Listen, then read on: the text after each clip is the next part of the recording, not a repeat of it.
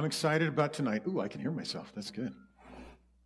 I'm excited about tonight because we're going to be in John chapter 17, reading and continuing to look about union. I'm going to review just a little bit, and then I'm going to need somebody to read, and that could be somebody from Zoom. If you can turn your video on, that we realized after we recorded that first session that if we don't have the video on, we can't show people who's reading. So anyway, that's going to be fun. And it could be somebody here too, so we'll get to that in just a little bit. So be thinking about if you would like to be volunteered, and then perhaps I will pick up on that vibe and volunteer you. Let's look a little bit about our review. So in chapter 13, this was one of the verses we highlighted. And I just wanted to point it out again, the yellow part there. It said, Jesus knew that he was going to depart out of this world to the Father, and having loved his own who were in the world, he loved them to the end. And, we can interpret that any way we want. We have the liberty of interpreting things in whatever way. How do I want to put this? Because I don't want to overstate it. The Scripture can be as big or as small as we want it to be. That doesn't mean that's what it is, but that's how we translate it. And I know a long time in my life I translated things the smallest possible way because it was the safest possible way. There was the least chance of me being presumptuous or overstating it or claiming that the Bible said something it didn't say. So, the smallest possible way that we could interpret this scripture was that having loved his own who were in the world, he loved them to the end, would apply to the 11. I think that's too small. I think that's too small a fact to have been included even in the scripture by the Holy Spirit. If it doesn't extend beyond that, and especially when we get into the context of the next 4 chapters, then I don't understand why it would even been in there in the first place. So I prefer to let this wash over me, and I encourage you to let it wash over you, and to know that this was the disposition of the affection of Jesus for the people. And as we go along a little bit, you're going to remember, from the last couple of weeks, that all the Father have given him, and we get into that. And in the end of John chapter 17, one of the most remarkable verses ever, so that the same love with which you loved me, Father, would be in them, and I in them. That's pretty special. That's pretty special. The same love. I don't know very many people who consistently in their Christian life would be comfortable saying, one of the things I love the most about being a Christian is that the Father loves me exactly like he loves Jesus. But I think that's the truth. And I even felt like the Lord, and I know I mentioned this last week, but I felt like the Lord reinforced that to me one day when I said, "Is that true?" And he goes, "Well, of course it's true. I don't have another love. I don't have categories of love. There's just my love, and that's what I love with." So anyhow, that's the starting point, and we're going to see in a little bit at the end of 17 that it's going to be the ending point. Whoever receives, or he who receives whomever I send receives me, and who receives me receives him who sent me. And this gets us into the part now where the emphasis has been for the past 2 weeks, and that is the revelation out of these passages of Scripture and what Jesus is teaching and saying about his union with the Father. And that union is really everything. I didn't used to understand that. I used to have a picture of it in my mind, but I didn't understand how much of everything depended on that union and how much of everything was released because of that union and the potential for everything to be translated even into our lives. This is in John 14. Thomas says, "If you'd known me, you would have known my Father. But more than that, from now on you already do." So again, this is where we can choose to interpret it as small as possible and only applying to Thomas, or we can extend it through the work that the disciples did, the apostles did in writing the Scripture, the Holy Spirit's done, and to say that this applies to you and me.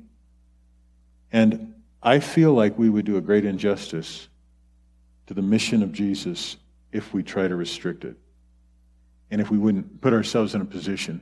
So the knowledge of the Father is the Father's intention. He's not an enigma or a mystery hiding someplace. He wants to be known. As a matter of fact, I believe that's why he created in the first place. There's no other real reason to explain it. He wants to be known. He wants to share something. And the something is the union that he has with Jesus. He who has seen me has seen the Father. Believe that I am in the Father and the Father is in me. And I remember that when we started this, one of the questions was why, when Jesus says, this is eternal life, that they would know you, praying to his Father, that they would know you, the only true God, and Jesus whom you sent. And it's because they are entangled with one another. They are entwined in union and cannot be separated.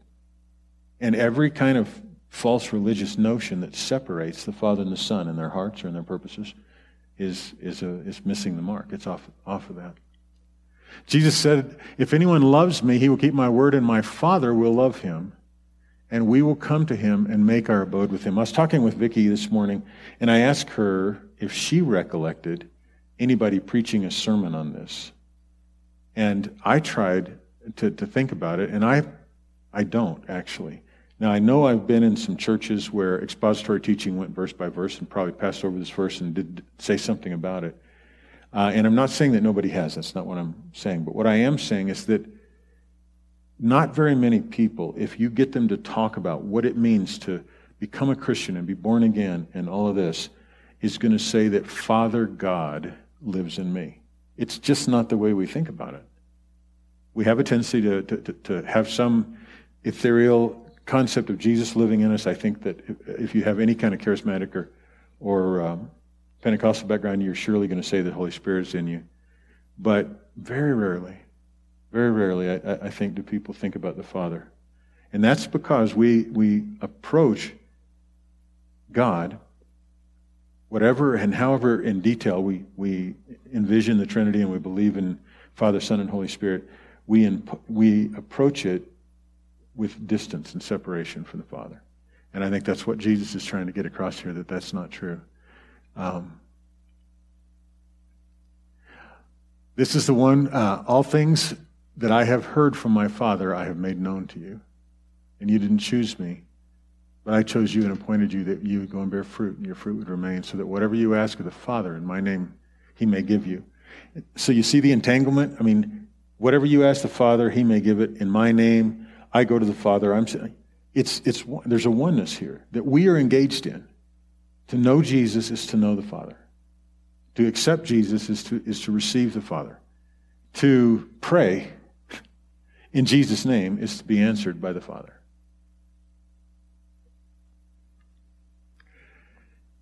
Chapter 16, all things that the Father has are mine, and therefore I said, he, the Holy Spirit, takes of mine and will disclose it to you. Ronnie and I had a couple conversations about where's the Holy Spirit in this, and the Holy Spirit is in the thick of this thing. The Holy Spirit is in us. We had a study on Tuesday. Some of you participated in that. And the topic of that study was the particular aspect of God is light, of those four things, that God is spirit, God is fire, God is light, and God is love. And so Holly had suggested a few weeks before when we were talking about that it might be good for us to isolate those things and look at them in Scripture. And I've never heard anybody do it, so there's not like a book out there to show you how to do it. So I just went through and pulled a bunch of Scriptures, and some of them might have been right, some might have been wrong, didn't matter. But anyway, the one thing that was a takeaway from the study, I think, for all of us, was I went into it with the assumption that by taking an in-depth look at God is spirit, I would see and understand better how God interacted with the spirit realm, how he interacted with that sort of ethereal realm. That was my expectation. But right from the get-go, what we saw is that no, because God is spirit, that is why he interacts with the natural realm. It was stunning, guys. I mean, right from the start, think about it. In the beginning, God created the heavens and the earth was formless and void, and darkness was upon the face of the deep, and the Spirit of God hovered over the face of the waters. The Spirit of God wasn't any place spiritual. He was right down there in that primordial creative thing going on. And then it just went on and on like that, the Holy Spirit. So Moses gets credit for something that we debunked on Tuesday. Moses gets credit for building the tabernacle after the pattern God showed him. But really, there was a young man, and some suggested as young as 19, 14, oh my gosh, Bezalel, and the Spirit filled him with the skill and the vision to do all of that stuff. So I'm not trying to take credit away from Moses. He probably deserves it. But really, there was this kid, and the Holy Spirit got right down in the middle. And with his hands and with his vision and with his leadership, he created that vision that the tabernacle was on earth of what's in heaven. That's incredible. So right in that, and we called it the nuts and bolts, the mechanics of it. And there's just so many cases that you can't even imagine if you go through and see what the Spirit did or the Spirit of God did or the Spirit of the Lord did. Then you get into the New Testament, and the Spirit played the role in the natural, in the visceral, that was the most fundamental thing possible. The Spirit, I mean, this isn't normally how you talk about it, but the Spirit got a young girl pregnant with the Son of God. His first visitation in the redemptive plan of Emmanuel, God with us, wasn't orchestrating the angelic singing from the heavenly realms. It wasn't organizing the spiritual alignment of the stars to draw the Magi from the east. It was to go in, and it was to make an announcement and call this young woman to this position of honor. And then the scripture said that even when Joseph, trying to be an honorable man and put her away quietly, was planning to do so, the Spirit said, no, the child that is in her is by the Holy Spirit. It's amazing. So then when I saw that, it opened my eyes up to the fact that the Spirit of God is, because He's Spirit, what is able to let God get in the midst of everything. Everything. Think about the gifts of the Spirit. They're the stuff that makes Christianity work out in the world. So anyway, it was pretty awesome. So that's this one. This entanglement, the very revelation of the Father through the Son, the very revelation of the Son as the Son, the Spirit is in on that. So this union thing going on in the Godhead is amazing. Again, if you ask the Father for anything in my name, you see how they're inextricable? Is that the word? They're inseparable. You ask the Father, but you're asking in Jesus' name, and He will give it to you. For the Father Himself loves you because you have loved me and have believed that I came forth from the Father. I've got a little point here in review in just a moment, but this used to seem conditional, and I know I mentioned it last week. I don't see it as that way now. I see it as a revelation of reality, a revelation of the connection that exists between the Father, Son, and the Holy Spirit. And then I am not alone because the Father's with me. And I'm not going to take the time to do it right now, but if any of you are interested in hanging around afterwards, I'm going to go back and join the Zoomers in the conference room, chat with them a little bit, and one of them asked a question on the chat about why do you say that He was never alone, especially on the cross, because Jesus cried out, my God, why have you forsaken me? And so I'm going to talk about that just for a few minutes and try to answer your question, if I can. And then finally, I want to go back to John 14. Jesus says that the words that I say to you, I do not speak on my own initiative, but the Father abiding in me does His works. And so just the short version of that thing, when Jesus was on the cross and He cried out, my God, why have you forsaken me? Was He crying out in a declaration of a reality that only He could see? and that was that the Father had turned his back on him? Or was he crying out words that revealed the work that the Father was doing in him? And so that's a teaser if you want to go back there and hear that later. Psalms 22, if you look at it. So here's the review. Jesus was and is radically loved by his Father because they are one. Okay? The Father sent Jesus to us, and Jesus came to reveal one love for us. One love. The love that he displayed and the love that was the Father's love. Every encounter with Jesus is an encounter with our Father. They're one. Every encounter. And I know I use this all the time, but the woman caught in adultery and presented before Jesus was a demonstration of the Father's heart and attitude towards that woman, irrespective of the fact that adultery is horrible, it's destructive, and it's a sin. And you can just see that over and over and over again. Does God like people that take advantage of other people financially? No. But he had a very warm spot in his heart, apparently, for a short little guy named Zacchaeus. We see how God sees when we look at Jesus. And when you look at how Jesus looks at you and what he's done, and when he said, like to that woman, like he says to me and says to you, neither do I condemn you. That is the Father. Jesus isn't speaking on his own initiative. That's the Father.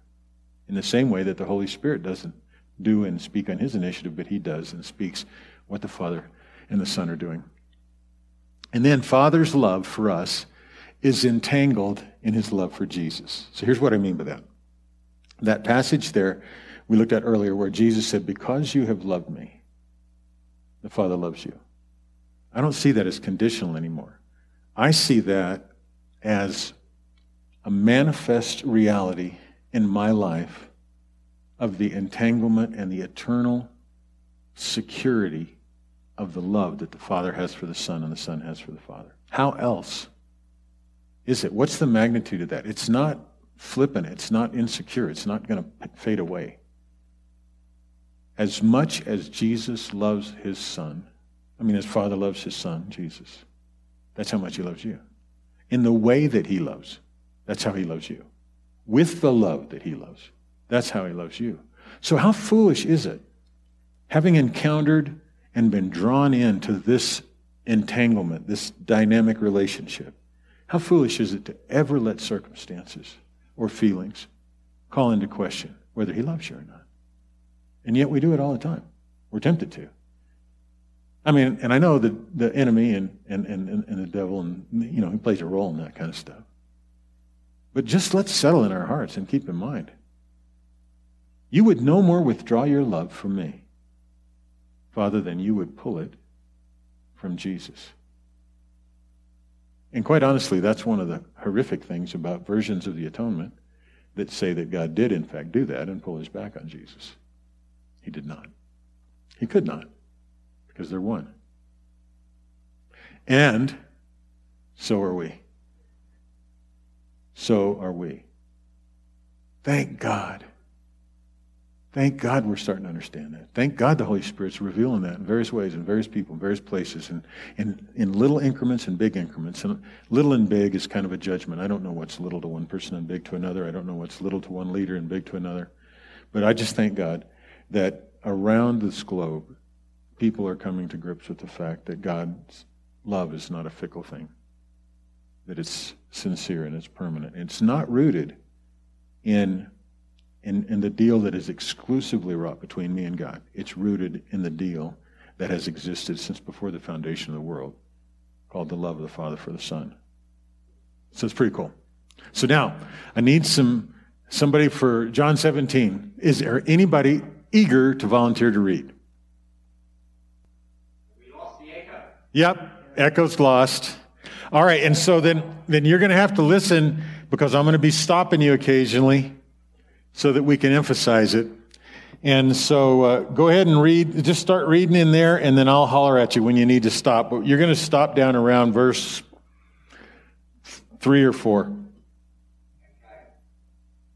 Jesus spoke these things, And lifting up his eyes to heaven, he said, Father, the hour has come. Glorify your Son, that the Son may glorify you, even as you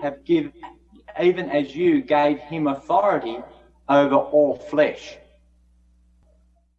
and that to all whom you have given him, he may give eternal life.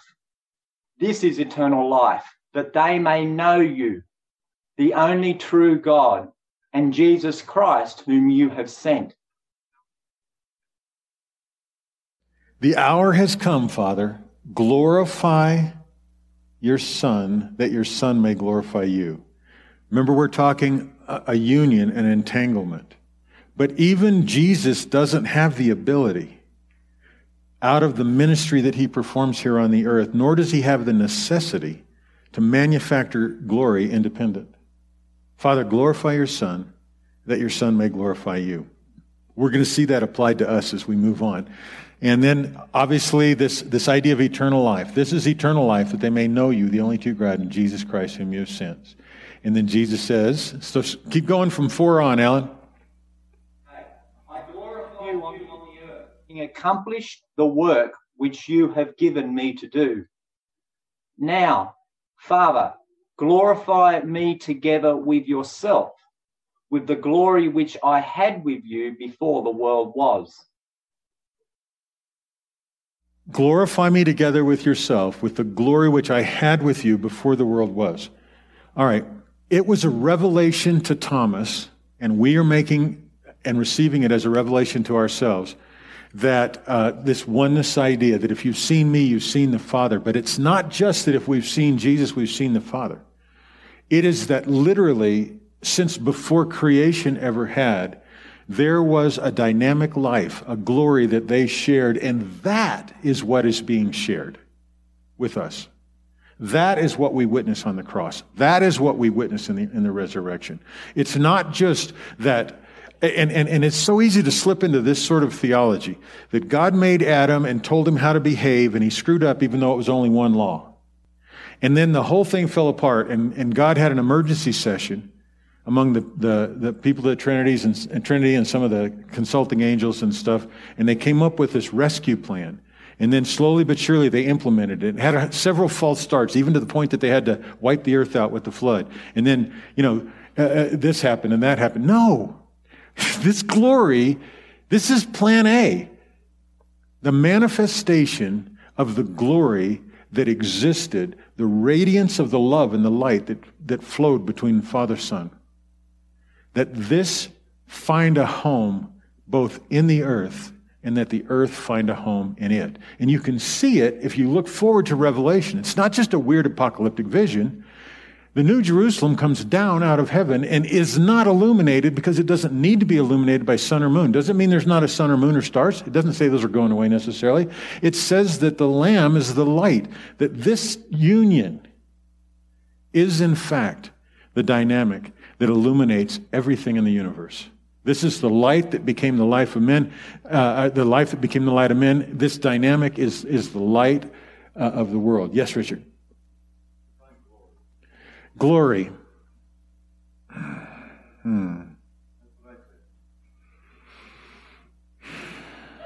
Glory is the manifestation, the visible outward manifestation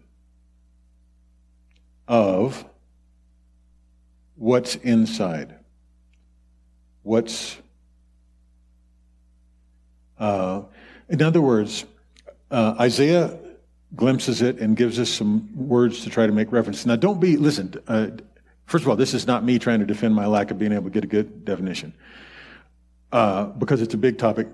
Don't be afraid of glory being bigger than you can nail down. But there's hints to it all over Scripture. So, for instance, Isaiah said, "Arise and shine, for your light has come. The glory of the Lord is risen upon you." So there's a relationship there about light.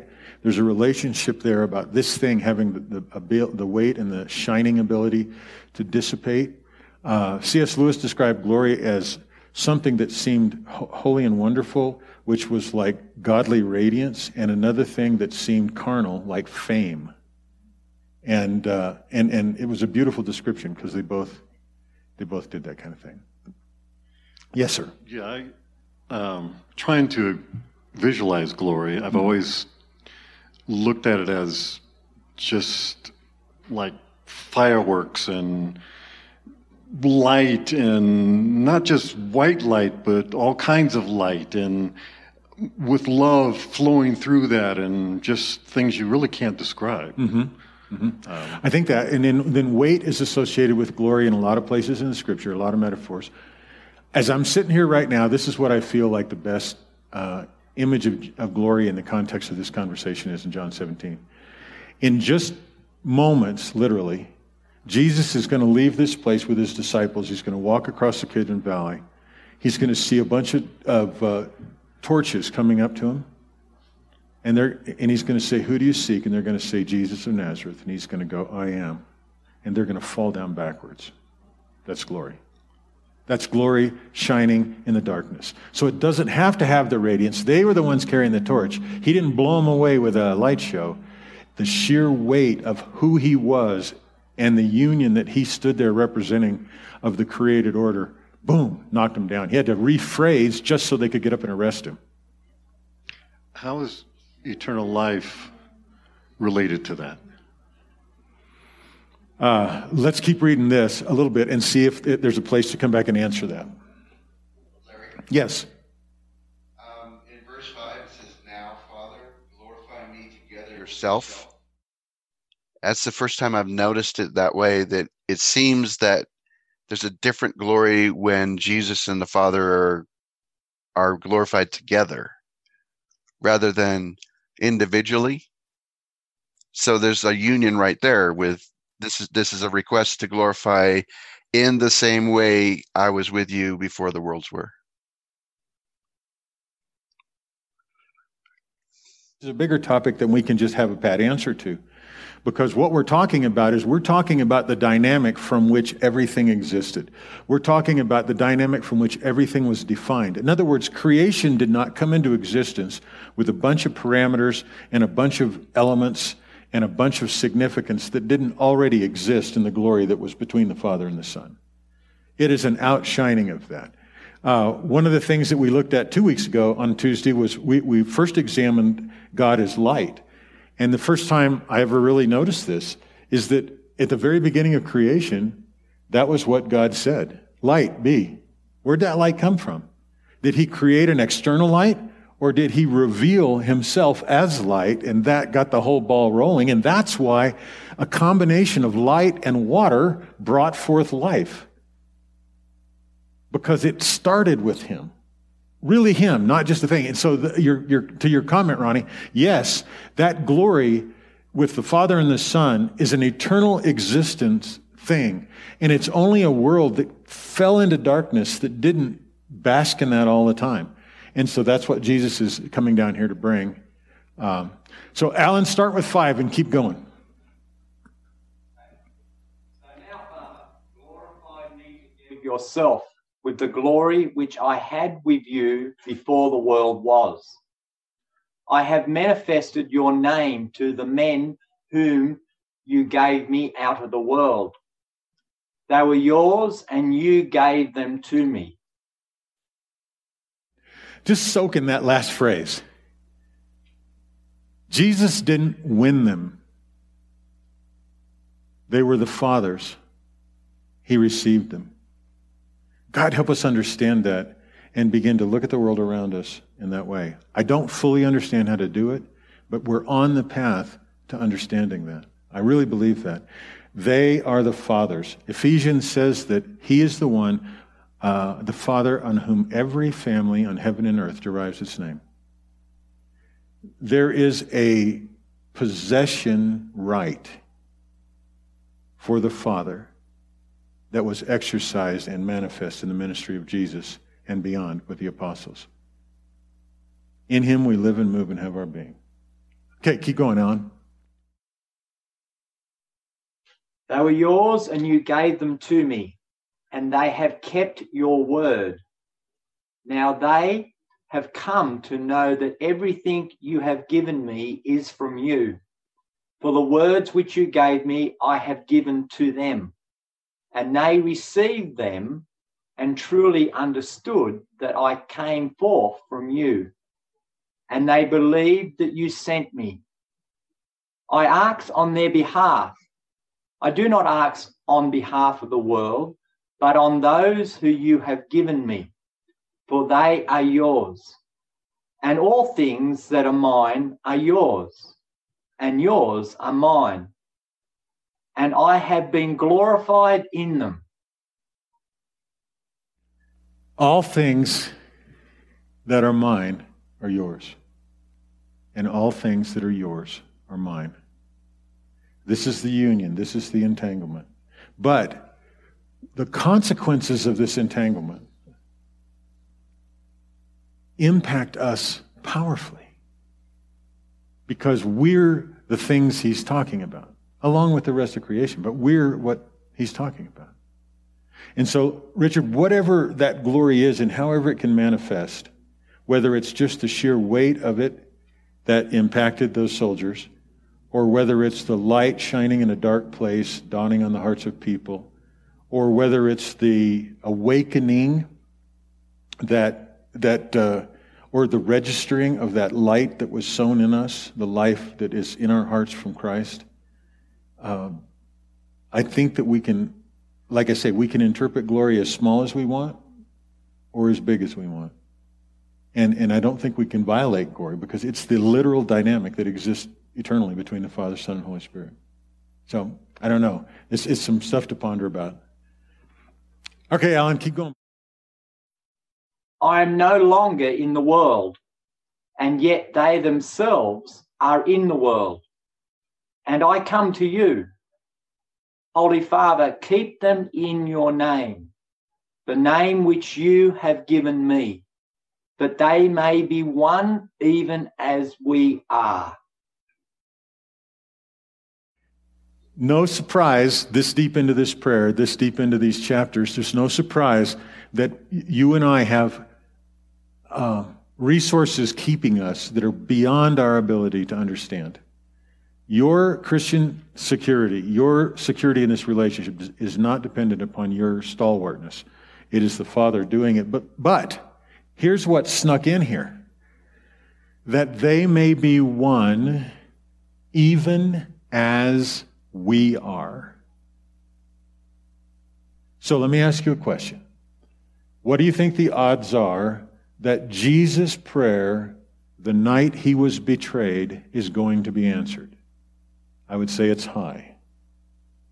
And I would say it's high even if you accounted the other prayer that said, Father, is there a way that this cup can pass away? Because he immediately followed that by saying, nevertheless, not my will, but yours be done. This is what's working on your behalf, Saint. This, I think, is what is the plan of the ages. That we can be one, but not just one in the vague sense that we understand oneness. Our best illustrations of oneness are probably husband and wife, or we talk about the body of Christ being one. As one and inseparable and, in a sense, indistinguishable in purpose and in heart and in intention that the Father is with the Son, that is what the redemptive plan was given and designed to create between you and God, between me and him. Our oneness is bigger. Yeah, Ronnie? He's even saying that we can be one like he and the Father were one before the creation of the world. I think so.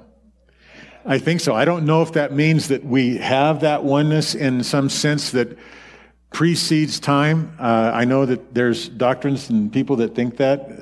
There was a famous guy named Origen that included that in with some other universalist tendencies and ended up being called a heretic, not for the universalism, but because of the preexistence of the soul. But, after the pattern of, in the likeness of. So, for instance, what does it mean when God said, let us make man in our image? It means that men are to be made in the image of the glory of God that existed before the worlds were made between the Father, Son, and the Spirit, or in the Spirit. Yeah. I was just thinking what Ronnie just said. Go ahead and get the mic first so they can hear you. I was just thinking what Ronnie just said because I got tripped up on verse 6, and I'm reading from the CEV, I guess this is. That's okay. You have given me some followers from this world, and I have shown them what you are like. They were yours, but you gave them to me, and they have obeyed you. Yeah. So not only could we have it, this seems to be implying we already I know. were foreknown. I know. And yeah, it sounds like theological disaster, but it's in the words. It is. It's not only in the Word, it's revealed all throughout the heart of God. It's all throughout the heart of God. You can jump forward and you can see Peter being called to Cornelius' house. And before he could even get the full gospel out, this one who was the Father's was given over to the Spirit. I think that's there. All right, go again, Alan. You gotta. I'm interrupting you a lot, but you're doing a good job. From verse 12. Okay. So while I was with them, I was keeping them in your name, which you have given me. And I guarded them, and not one of them perished, but the son of perdition, so that the scripture would be fulfilled. But now I come to you, and these things I speak in the world, so that they may have my joy made full in themselves. I have given them your word, and the world has hated them, because they are not of the world, even as I am not of the world. I do not ask you to take them out of the world, but to keep them from the evil one. They are not of the world, even as I am not of the world. Sanctify them in the truth. Your word is truth. As you sent me into the world, I also have sent them into the world. For their sakes I sanctify myself, that they themselves also may be sanctified in truth. In David Bentley Hart's translation, as you sent me into the world, I also have sent them into the world. For their sakes I sanctify, or make myself holy, myself, that they themselves may also be sanctified in truth. So this is the part of that union that now begins to spill over to us over and over again. I send them like they sent me. I'm sanctified, so they're sanctified. Richard. The language of this world, I mean, it talks about they're in the world, then he says they're not of the world, I'm not in the world, I was in the world. All this world stuff is what confuses me when I'm reading this. Okay. If you could help me understand what it's talking about. I mean, I guess define world. Is it defining, is it the religious thinking at the time, or is it the social going on? Okay, I'll do my best. For a second, stay there. The word used here is cosmos. And so cosmos includes more than just the earth, but it includes the earth. It includes more in creation. It includes more than just the culture, but it includes that. So it's a very inclusive word. And I'm not of the cosmos.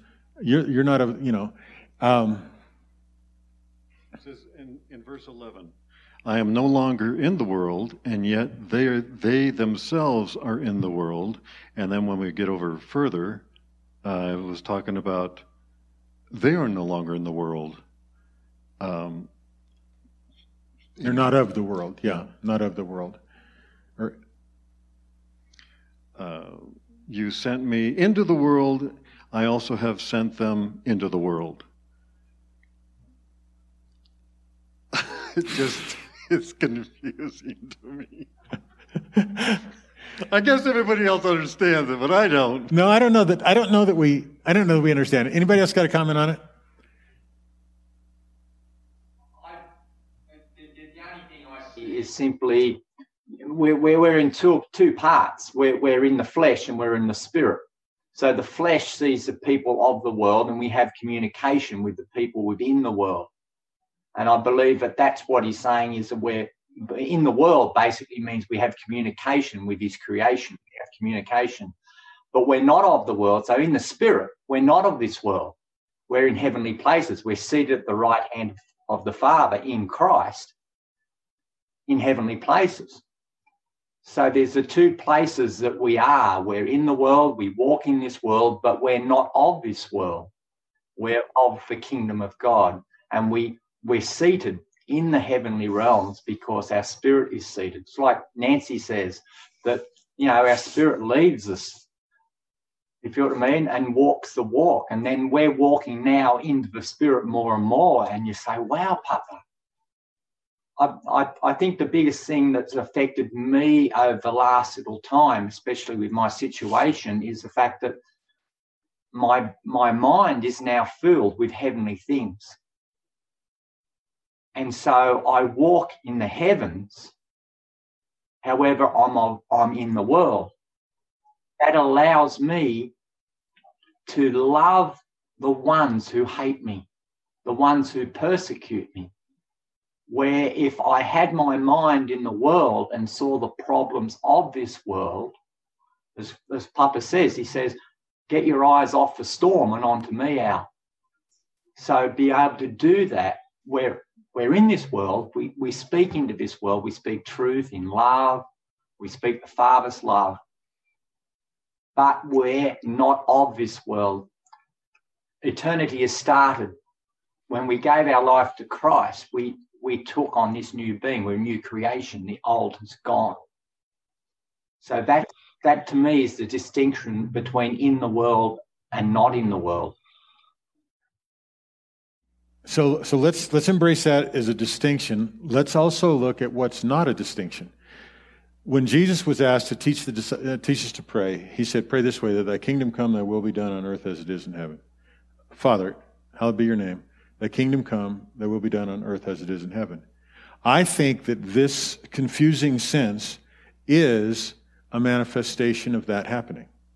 It is a manifestation of the kingdom coming to earth.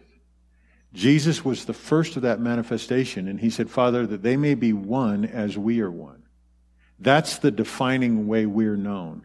And in that oneness, we, like Jesus, these words are not my own. They're the Father doing his work.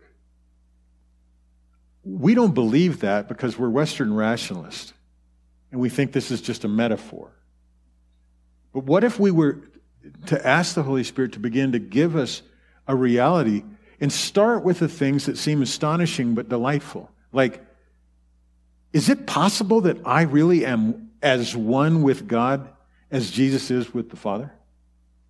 Says so, like you say. Greg says so. Is it possible that I belong to God before I made a choice to accept Jesus? Seems to say so. But that goes against my theology. Well, why don't you not discard your theology, but just set it aside for a while and see if there's not a truth bigger than what fits in your system? And it's not like we're opening ourselves up to just random heresy, because what we're talking about is, when did the Father love me? And how does he love me? And does he have a separate kind of love that he meters out in small portions for turkeys like me? Or is it the love that he loves everything with? Is it the love he loves Jesus with? And I think that's it. And so the way Jesus was still fully connected to the Father and walking on this earth is being handed off to the disciples. And it is the essence of the kingdom coming on earth. So, Brother Larry. Yeah. It also says here that the world has hated them because they are not of the world. So that's one way to define what the world is those that hate us. Oh, Richard, this is an important factor. When you see that they're not of the world, almost always it has to do with an ek type of Greek word. I haven't looked that up, so I don't know for sure. But that means out from a source. In other words, these guys their source of life, wisdom, living, identity used to be from the world, and it isn't anymore. They're mine. You gave them to me, and they know it. I've given them your name, and they know you sent me. So their source is no longer the world. And so the ones that the source is the world, the cosmos, that, Jason, could you close the doors? It's getting a little nippy blowing through here. Or is it that one? Probably just, no, leave the doors open and just go upstairs and turn that light off. Just right up that stair right there. Yeah, just up the stairs and just reach in and the light's right to your left. Yeah. There's a fan blowing and people are putting coats on. So anyway, the idea of upstairs. Yeah, upstairs. Out of a source. That is something about this distinction. And that doesn't mean that we're not here, as you said, Alan, to still be able to speak into this, to love it. There you go. That turned that big fan off. That'll keep you guys from freezing. So anyway, I don't have a better answer, Richard, but what I think is we can sit now with confidence because we know that the Father loves us with the same love He loves the Son, and we can say, Lord, am I out from this world or am I out from you? And if I'm out from the world, that's one issue. And if I'm out from you, then that's another issue. And what's my relationship with this world to be? And see, that doesn't lead you back into legalism and weird stuff like that. That goes, I'm carrying a glory that has existed since before creation. What's it like to do that? How do I do that? All right. If you can remember where we are, Alan, keep going.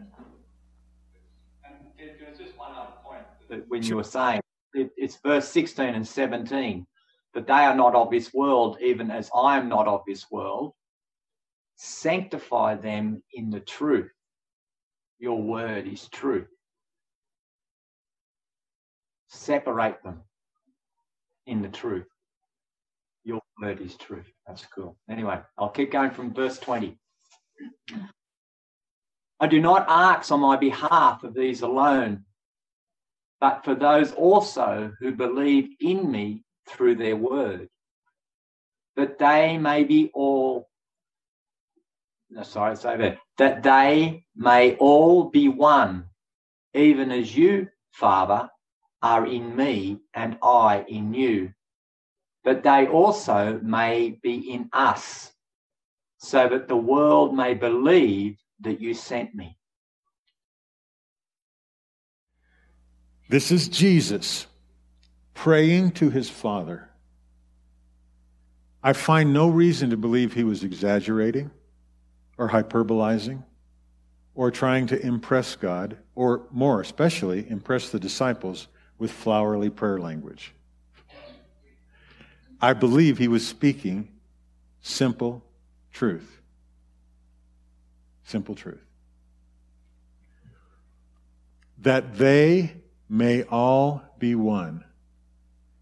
Now, it was rough the first time I read John 17, and Jesus says, I don't pray for the world, but I pray for these guys. And thank God we got over here to this verse 20 where it says, I'm not asking on behalf of these alone, but for those who also believe in me through their word. Thank you, Jason. That they may all be one, even as you, Father, are in me, and I in you. Now, if it stopped there, we could say he's using his oneness as a metaphor for a kind of oneness that we could have. But obviously it's not the same because he's God and we're finite. But that's not what he says. He goes on to say something very plain.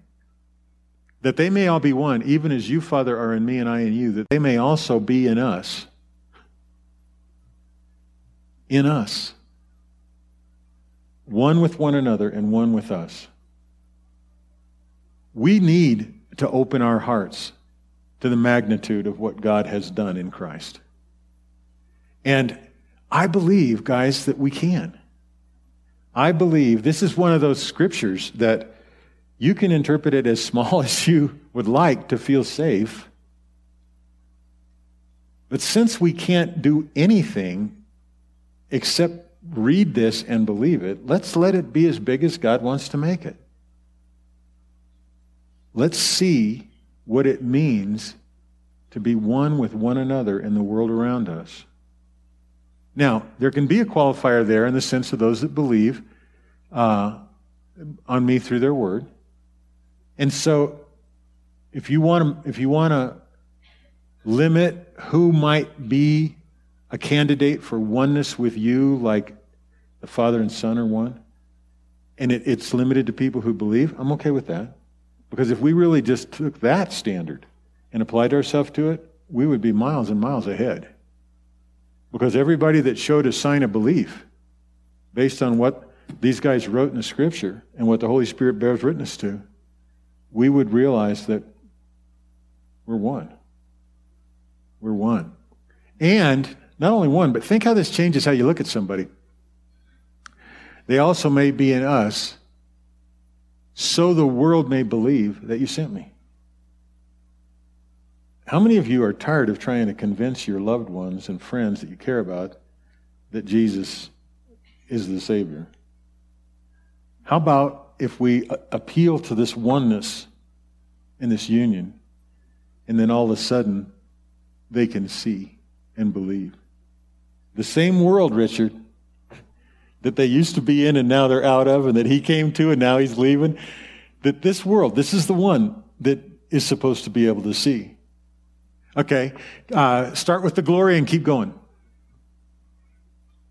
Glory which you have given me, I have given to them, that they may be one just as we are one.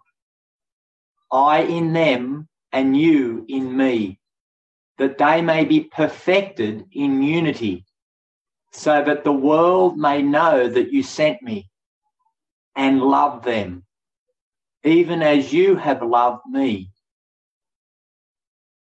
Big or small? Is he referring back only to the disciples, or is he referring now to the ones that I don't ask on behalf of these alone, but also those who believe in me through their word? I think that, at the very least. That means that everybody in here, because everybody in here believed on him through their word, that we have the glory that God gave him. Back to the confusing topics of glory in this world. And it's so that the world may know that you sent me and loved them even as you have loved me. Keep going, buddy. Desire that they also, whom you have given me, be with me where I am, so that they may see my glory, which you have given me. For you loved me before the foundation of the world. Big interpretation, small interpretation. In my life, previous life, I assumed that Jesus was praying and that answer was going to come when we died and went to be with Jesus. To be absent from the bodies, to be present with the Lord. I had my own biblical thing about it. But that doesn't make very much sense, because it's in the very same context he's just talking about, saying, I want them to see this oneness and know it, so they'll know that you sent me. Nobody is going to know what happens to me after I die when I stand in the presence of the Lord and be provoked by my standing there that they can't know or see. Nobody's going to believe that God sent him. He wants us to be with him now. Now. And there's a lot of ways that I think he's willing to accommodate the answer to that prayer. I think prayer, I think devotion, time with the Lord, meditation, fasting, journaling. I mean, I know he and I spend a lot of time together there. I think ascensions, trips to heaven. I think these are all real things. I believe that the Father answered the Son, and I think we're just now in our lives beginning to take advantage of this. And we need to. All right, go ahead, bud. Although the world has not known you, yet I have known you, and these have known that you sent me. And I have made your name known to them, and will make it known, so that the love with which you loved me may be in them and I in them.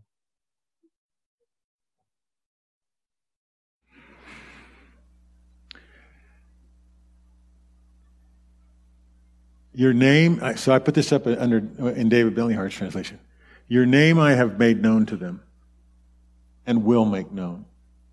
Baxter Kruger says something about this verse that really touches me, and it changed the way I think about it. He says, when we read this, we see Jesus taking responsibility for the world that Jesus just prayed for to know the Father. I have made your name known, and I will. Now, what was happening in the next few hours in Jesus' life? He was going to be arrested, tried, and crucified, and buried, and then, of course, resurrected. So was he talking about the brief moments from when they left this place, walked across the Kidron Valley, did the double take on I Am? Or was he talking about this whole process that carried on in the book of Acts and carries on in our lives? I will make them known. That job has never been ours. It's Jesus' job and us to be with him and participate. Us to recognize, us to honor, us to say, stop for a minute and let Jesus reveal who he is in you. I will make it known. That's why one of the ways that Baxter Kruger reaches out to people is he said, would you do something for me after we're done talking? And usually they've had a good conversation. They say yes. He said, will you just wait until you get someplace privately? And with a sincere heart, will you ask this question? Jesus, are you in me? And then listen for an answer. I have made your name known, and I will.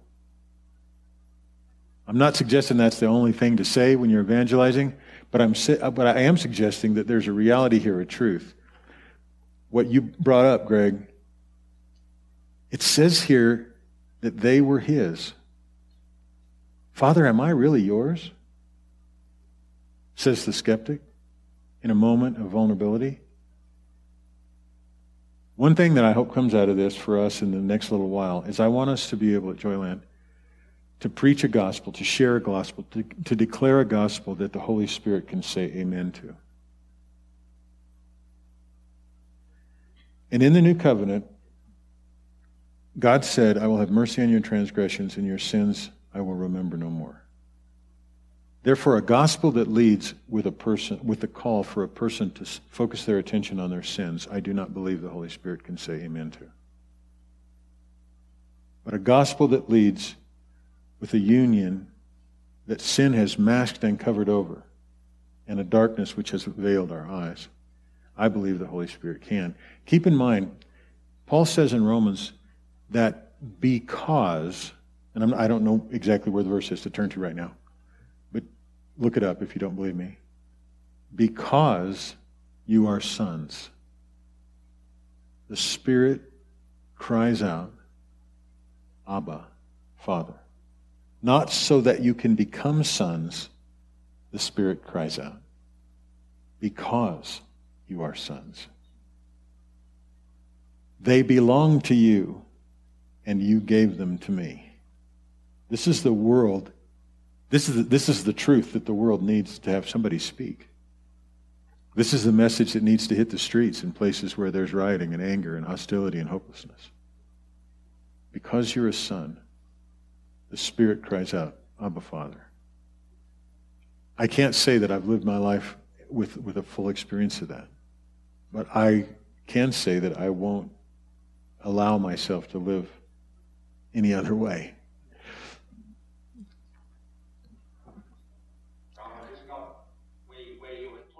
There's in Galatians 4, if you go back to verse 4, but when the fullness of the time came, God sent forth his Son, born of a woman, born under the law, so that he might redeem those who are under the law, that we might receive the adoption as sons. Because you are sons, God has sent forth the Spirit of his Son into our hearts, crying, Abba, Father. Therefore, you are no longer a slave, but a son. And if a son, then an heir through God. I think we've got one more astounding little thing for you to read. That's okay. That was good. He has sent forth the Spirit of his Son. You see how this is what Jesus is praying about, talking about this union, this entanglement. All of this is with and for the disciples. He didn't need to come here to find union with his Father. He had union with his Father. He had glory with his Father forever. He came here so that glory could be put in us and we could be drawn into it. Yes, we were lost, but I've heard someone say, and I think it's true, you can't be lost if you don't belong someplace. Otherwise, you just wander. Go ahead, Alan. So we come up to brother, the end of the chapter. So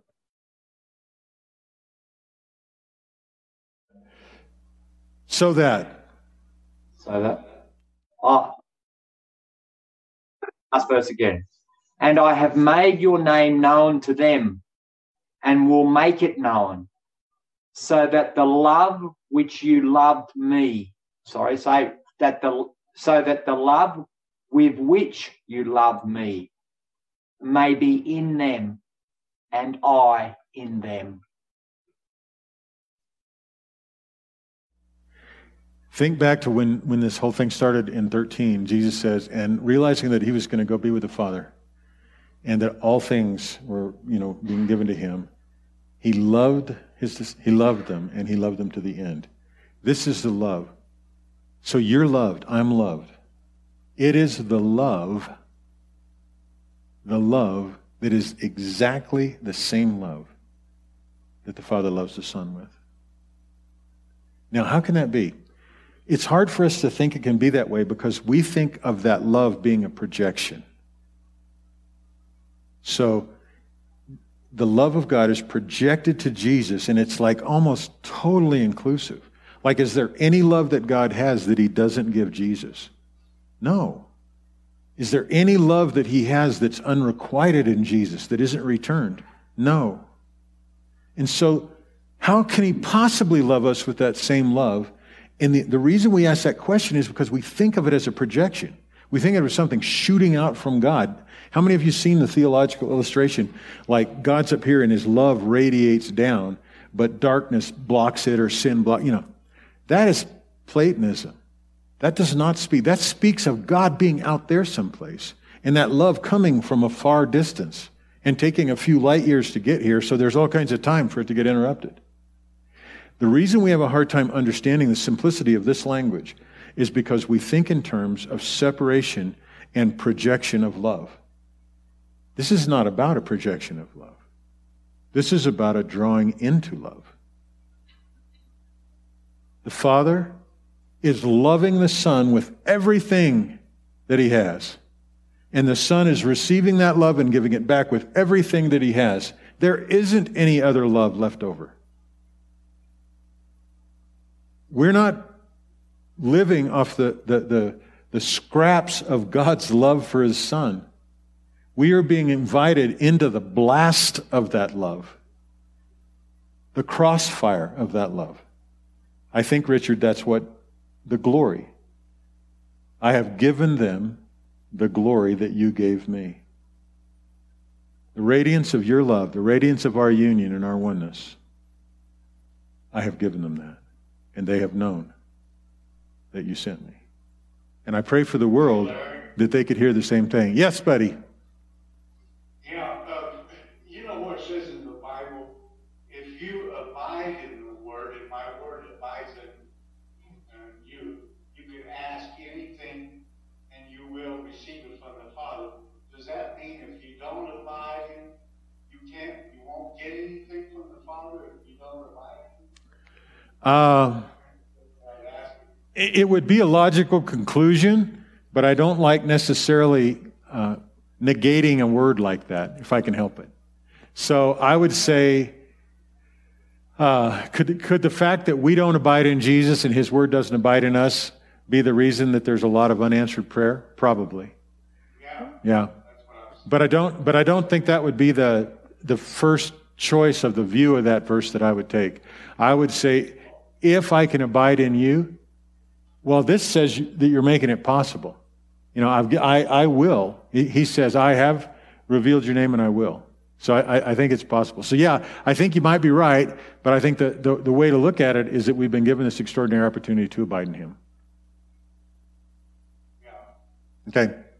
Because a lot of times, if we don't stay in His Word or whatever, His presence, Mm-hmm. we can lose. I don't think it's right. Well, it makes sense because if He's the source and the light, and we turn away, we're going to be turning away from that source and light. Yeah. Okay. All right, Vicki? Okay, so just kind of out there question, but is it hard to abide in Him?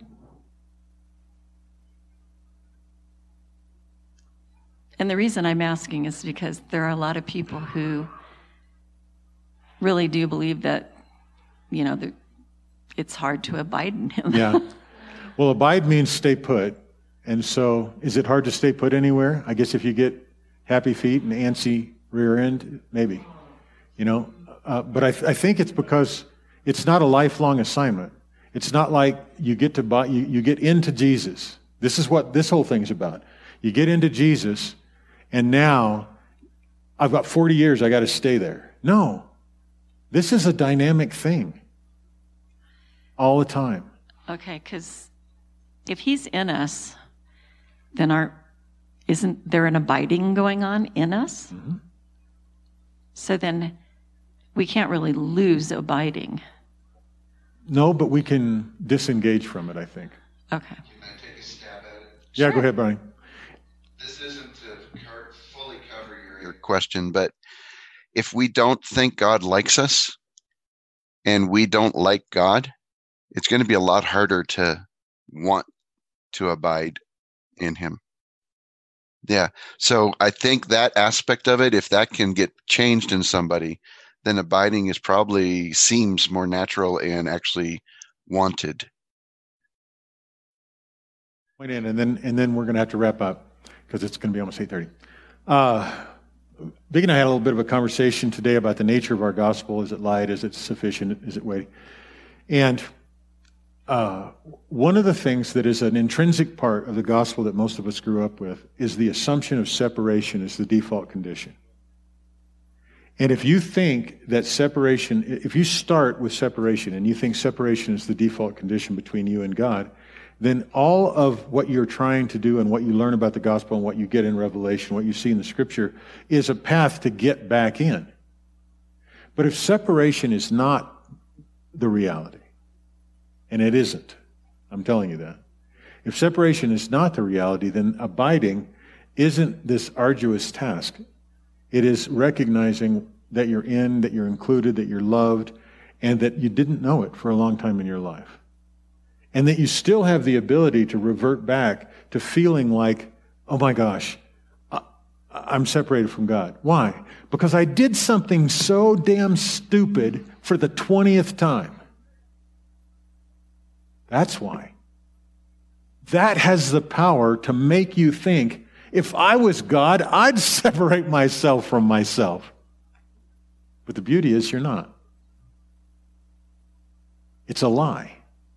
And if you eliminate that option, the option of separation, Greg, you saw it in there. Father, they were yours, and you gave them to me. And I have made your name known to them. And I will make your name known.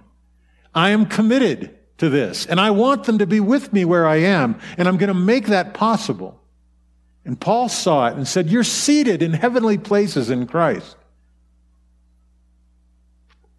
And he saw it and he said that we're changed from glory to glory as if we were looking in a mirror in the face of Christ.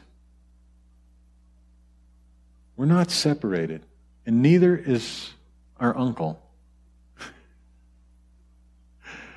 or our antagonist. And that's what we see here. And it's not just some other theological view. It's trying to wrestle with what Jesus said here. I don't just pray for these. I pray for the ones that believe in their name, that they may be one as you and I are one. There's not a lower kind of love, and there isn't a lower kind of oneness. God made us in His image, and this is who we are, and this is what we're for, and Jesus came and revealed it. He is the revelation of our identity. Okay. Well, this was fun. Alan, thank you very much. Yeah, give Alan a hand. All right, so I'm going to close, and then I'm going to scoot back to the conference room and say goodbye to the Zoomers. You guys can chat a little bit. I know it's late. Nobody's going to be offended if you run out of here at a dead sprint. Just don't trip. I don't know if the parking lot light's on. It's dark outside. Father, thank you. I mean, what words, Lord? What words can we say to express a stunned sort of gratitude for the reality of what these words say?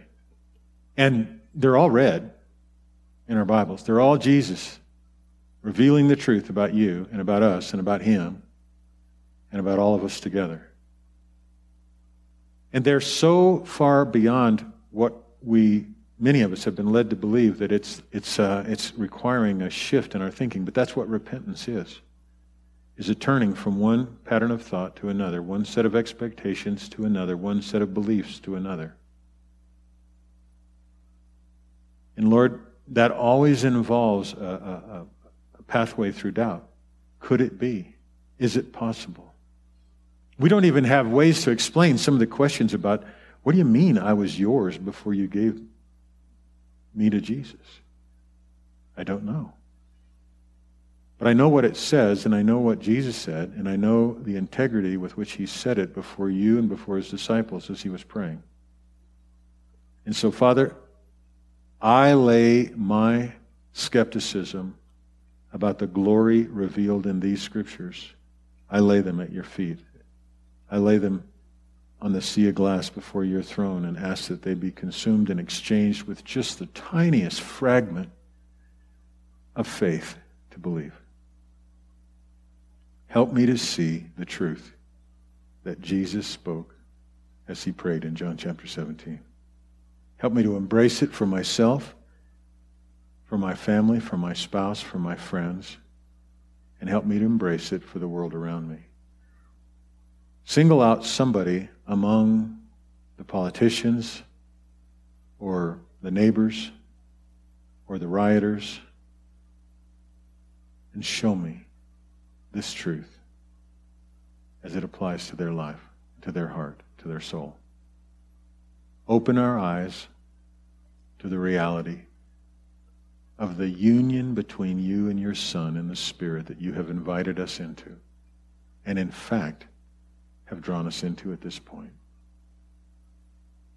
Jesus, you said that if the Son of Man be lifted up, He will drag all men to Himself. Show us that we have been drawn into you, and then show us the implications of that. Holy Spirit, we thank you that you will lead us into all truth and bring to remembrance everything that Jesus said and did. Thank you. Help us realize the truth of this in our everyday life. In Jesus' name, amen. Amen. Bless you guys.